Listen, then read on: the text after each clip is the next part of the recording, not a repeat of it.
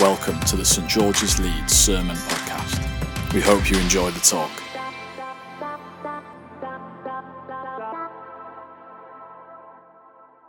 So take another passage from Luke chapter 7 from verse 36. When one of the Pharisees invited Jesus to have dinner with him, he went to the Pharisee's house and reclined at the table. A woman in that town who lived a sinful life learned that Jesus was eating at the Pharisee's house. So she came there with an alabaster jar of perfume. As she stood behind him at his feet weeping, she began to wet his feet with her tears. Then she wiped them with her hair, kissed them, and poured perfume on them. When the Pharisee who had invited him saw this, he said to himself, "If this man were a prophet, he would know who is touching him and what kind of woman she is, that she is a sinner." Jesus answered him, "Simon, I have something to tell you." "Tell me, teacher," he said. 2 people owed money to a certain moneylender. One owed him 500 denarii and the other 50. Neither of them had the money to pay him back, so he forgave the debts of both. Now which of them will love him more? Simon replied, "I suppose the one who had the bigger debt forgiven." "You have judged correctly," Jesus said. Then he turned towards the woman and said to Simon, "Do you see this woman? I came into your house. You did not give me any water for my feet, but she wet my feet with her tears and wiped them with her hair. You did not give me a kiss, but this woman, from the time I entered, has not stopped kissing my feet. You did not put oil on my head, but she has poured perfume on my feet. Therefore, I tell you, her many sins have been forgiven, as her great love has shown. But whoever has been forgiven little, loves little." Then Jesus said to her, "Your sins are forgiven." The other guests began to say among themselves, "Who is this who even forgives sins?" Jesus said to the woman, "Your faith has saved you. Go in peace." This is the word of the Lord. Thanks be to God. Thank you, Jane, for bringing our reading. Good evening, everyone. Oh, you were louder when you were supporting the baptism candidates. Good evening, everyone. Fantastic. As I said, my name is Eve, and I'm the clergy leader here. It's fantastic to welcome people into the church family today in baptism. And if you're visiting us, if you're a guest of a candidate, or if you're watching online, you are so welcome here. It's wonderful to have you with us today.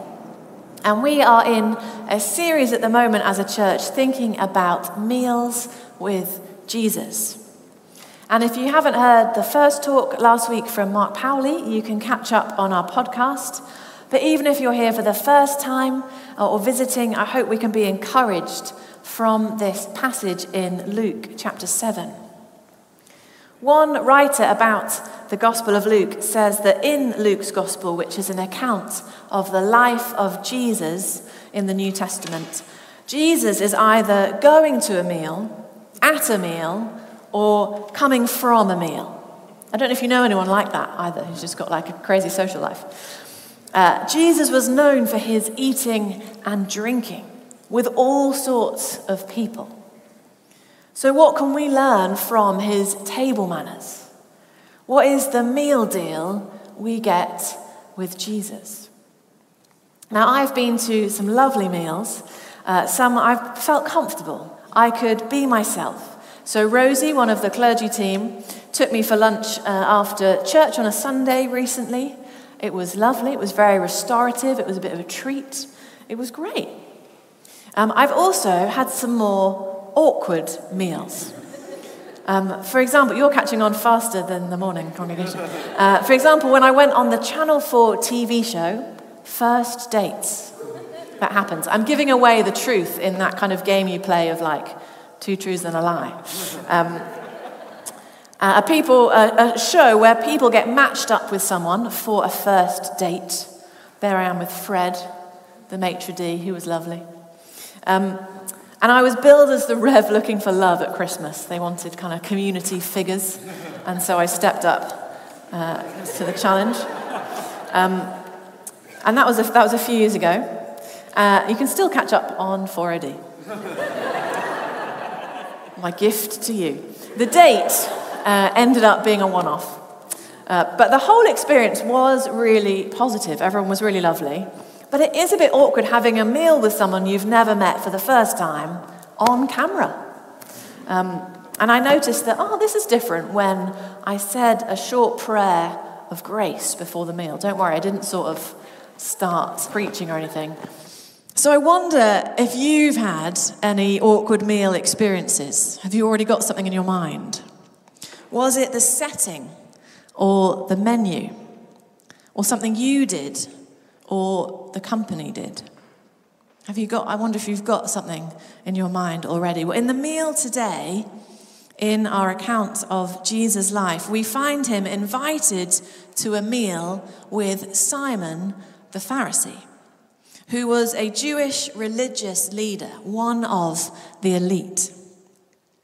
Now, meals in Jesus' time, even maybe more in our culture than in our culture now, were a statement of who you valued, who was in and out. And also, they would have taken a significant amount of time and effort to gather people together and prepare appropriate hospitality.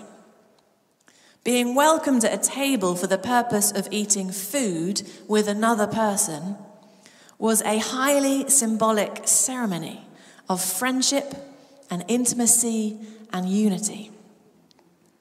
So this meal that Simon has set up with the famous rabbi, Jesus, is interrupted by this woman who comes to find Jesus. She makes this meal awkward, to say the least. But awkward for who? So as we look at this encounter, I wonder if there are 3 courses for us to consume, each with a particular flavour that has 2 elements, like cheese and onion, salt and vinegar. You need 2 things. And that they can speak to us today about how we approach Jesus and how he welcomes us. Now, I don't think all of these courses should be equal in our lives. So this is more like tapas than like a Sunday roast or something like that, okay? So let's get into the meal. So I think the first course is one of worship and weeping. So we see in this passage, Simon the Pharisee, this keen observer of Jewish law, invites Jesus to a meal. And he would have probably had a large home with a semi-public area that opened onto the street, so people could feasibly come by and pay tribute to the owner or the host, like an open house. Or in the case of this meal, they might have come and contributed to the discussion with this rabbi. But into that elite setting, an outcast woman enters the house uninvited. She's described as living a sinful life. We're not sure what this sin was, but it was likely to do with breaking Jewish purity laws involving the types of relationships she engaged in. But Luke, the author, doesn't condemn her. He's just describing the facts and letting Jesus explain to us the meaning of what's happening. So whatever her background, she'd learnt that Jesus was there. It sounds like she was looking for him. And she comes with a highly expensive offering of perfume, ready to worship Jesus. To anoint with oil in that time was an act of worship.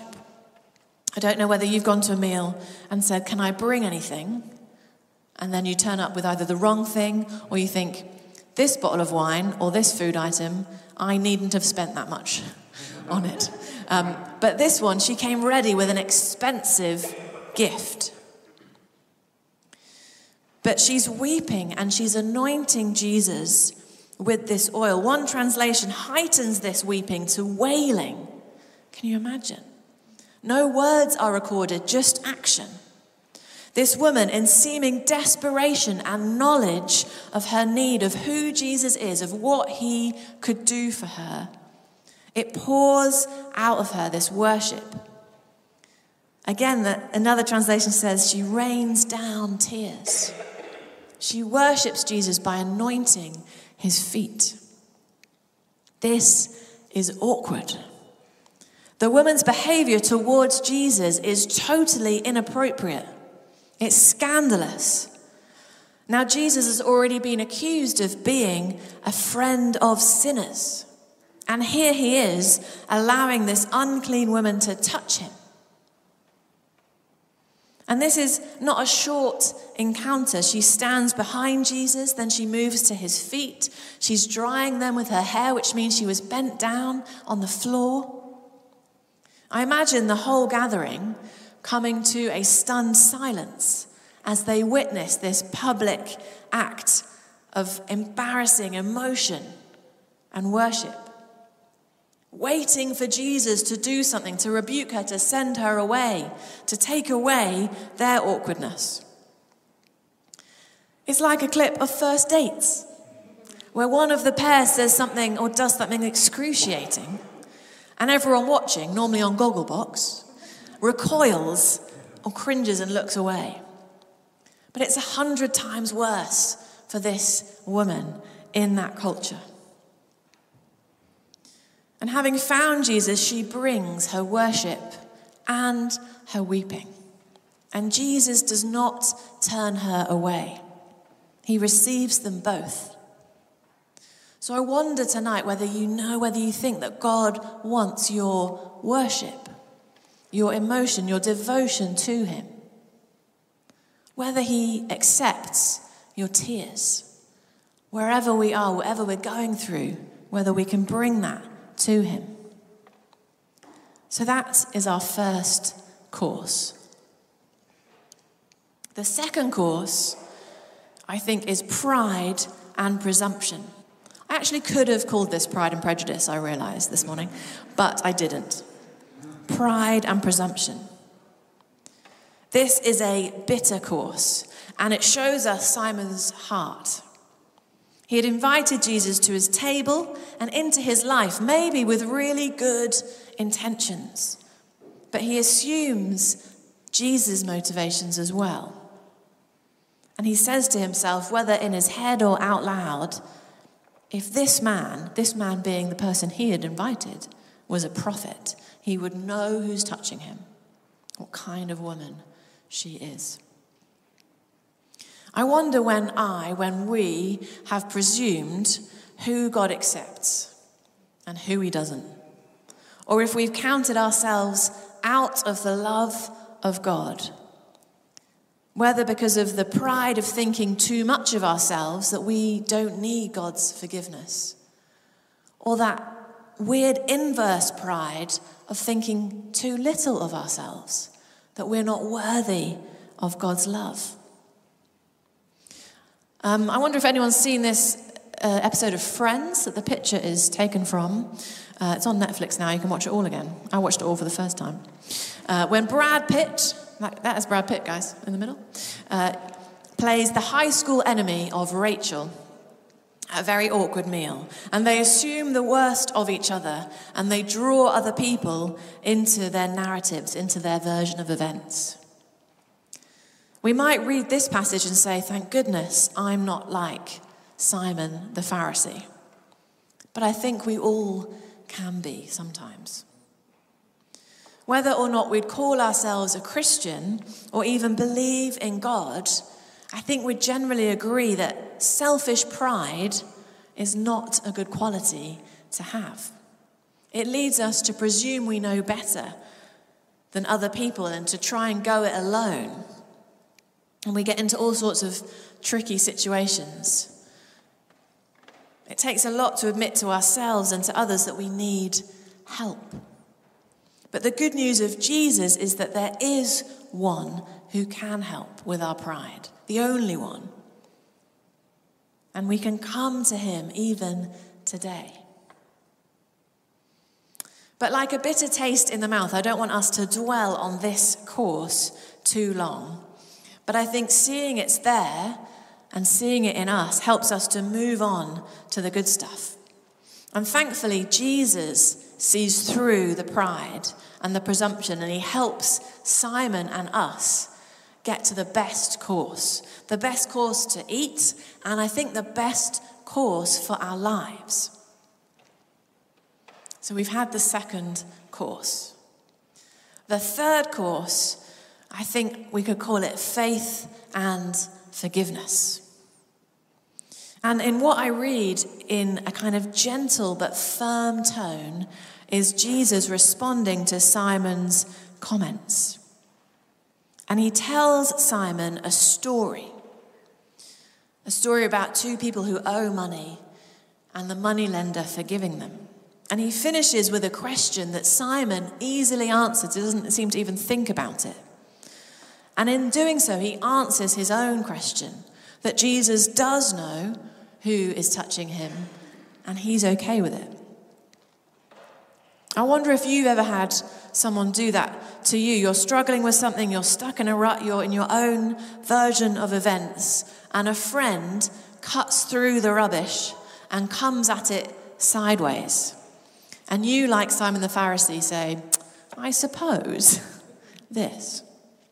I love Jesus for that. He doesn't send Simon away either. He wants him to understand what his life, what his kingdom is about. Jesus explains forgiveness of sins as a cancellation of a great debt which generates huge gratitude. A debt that Simon might also carry. And while the woman showed Jesus the kind of hospitality that Simon should have offered his guest, she demonstrates her trust of Jesus, her great love for him, her faith in him as her only option for freedom in her life. Jesus, God in the flesh, before he's even gone to the cross, declares her clean and forgiven, released from her old life and accepted by him. She can now live from that new identity. She hasn't gone out yet and lived an unsinful life, a holy life. It's the encounter with Jesus that gives her the identity to live from, in peace with God, with herself, and peace with others. In one translation, Jesus says, your trust has delivered you. Journey in peace. The image on the screen, if you can see it, is from the musical Hamilton. Any theatre nerds in the building? Maybe. And there's a later scene where, after a huge loss and a separation, Alexander Hamilton and his wife Eliza reconcile. And Hamilton forgives himself, and he receives forgiveness from his wife Eliza. And there's a line in the song that's actually sung by the chorus, as if observing this exchange, that has the line, forgiveness, can you imagine? And it's very moving. And it's not like the characters even notice it, but those singing about their experience do. It's worth a watch. I wonder who we might count in or count out of our culture in receiving God's love, ourselves, or those that we think we can tear down, or we see their whole lives in public. So here's another person sharing about faith and forgiveness, and I wonder if some of us will know who he is. So let's watch what he has to say. So when did you decide to actually move within the guidelines, and how did you find yourself away from, I believe in Jesus, but I'm going to drink or do drugs or sleep around or all these other distractions? How did you get out of that world? What was the turning point for you? I think it was my perception of who Jesus really was, I'd had really bad examples of Christians in my life who would say one thing and do another. So they were my direct example of who Jesus was. That's why you didn't take it seriously. I didn't take it as seriously because I didn't have good examples. Good role models. The way I look at my relationship with God and with Jesus is I'm not trying to earn God's love by doing good things. God has already loved me for who I am before I did anything to earn and deserve it. It's a free gift by accepting Jesus and just giving your life to him. And what he did is the gift. The forgiveness is the thing that we look at and, I'm going to worship you, God, because you gave me something so good. I think, he explains it. I was like, yeah, that's what Jesus does. Whatever you think of Justin Bieber, whether you listen to any of his music, him talking on Apple Music with Zane Lowe, and a lot of that interview is about Jesus. What Jesus did is the gift. Forgiveness is the thing that we look at and say, I'm going to worship you, God, because you gave me something so good. So in this 3-course meal, who are you in the story? Because we find the woman at this meal doesn't actually eat anything. She interrupts the meal to worship Jesus. But she gets arguably the best meal deal possible out of the encounter. Forgiveness and freedom from her past life and a new status in society. Are you feeling awkward like Simon? That you sort of want to know Jesus, but you don't know what that means for your life? Are you like the woman thinking, yes, I need him? Are you an onlooker at the meal, observing other people and their encounters with Jesus, then being baptized maybe and thinking, what is this all about? Whoever we identify with, we can join with what I think those who have been baptized today have done in receiving these courses. Those who've been baptized today have come to Jesus with their worship and their weeping, whether loudly and in public or quietly and in their heart, and given the whole of their lives. And they've received the acceptance and the love of Jesus, who is not embarrassed or ashamed by any part of them. They've given up their pride and their presumption, dying to themselves and rising to new life in Jesus, sharing the risen life and the power of Jesus today, knowing that what happens in baptism is a daily practice and a way of life that the Holy Spirit, the power of God, is available to help them every day. And could we, like them, put their trust in Jesus, their faith in his faithfulness, and receive the forgiveness of all their sin that Jesus won for them on the cross? So they and we as well are released to journey in peace, living out of God's love for them. So Jesus welcomes us to come and sit and eat with him. Will we accept that invitation? Amen.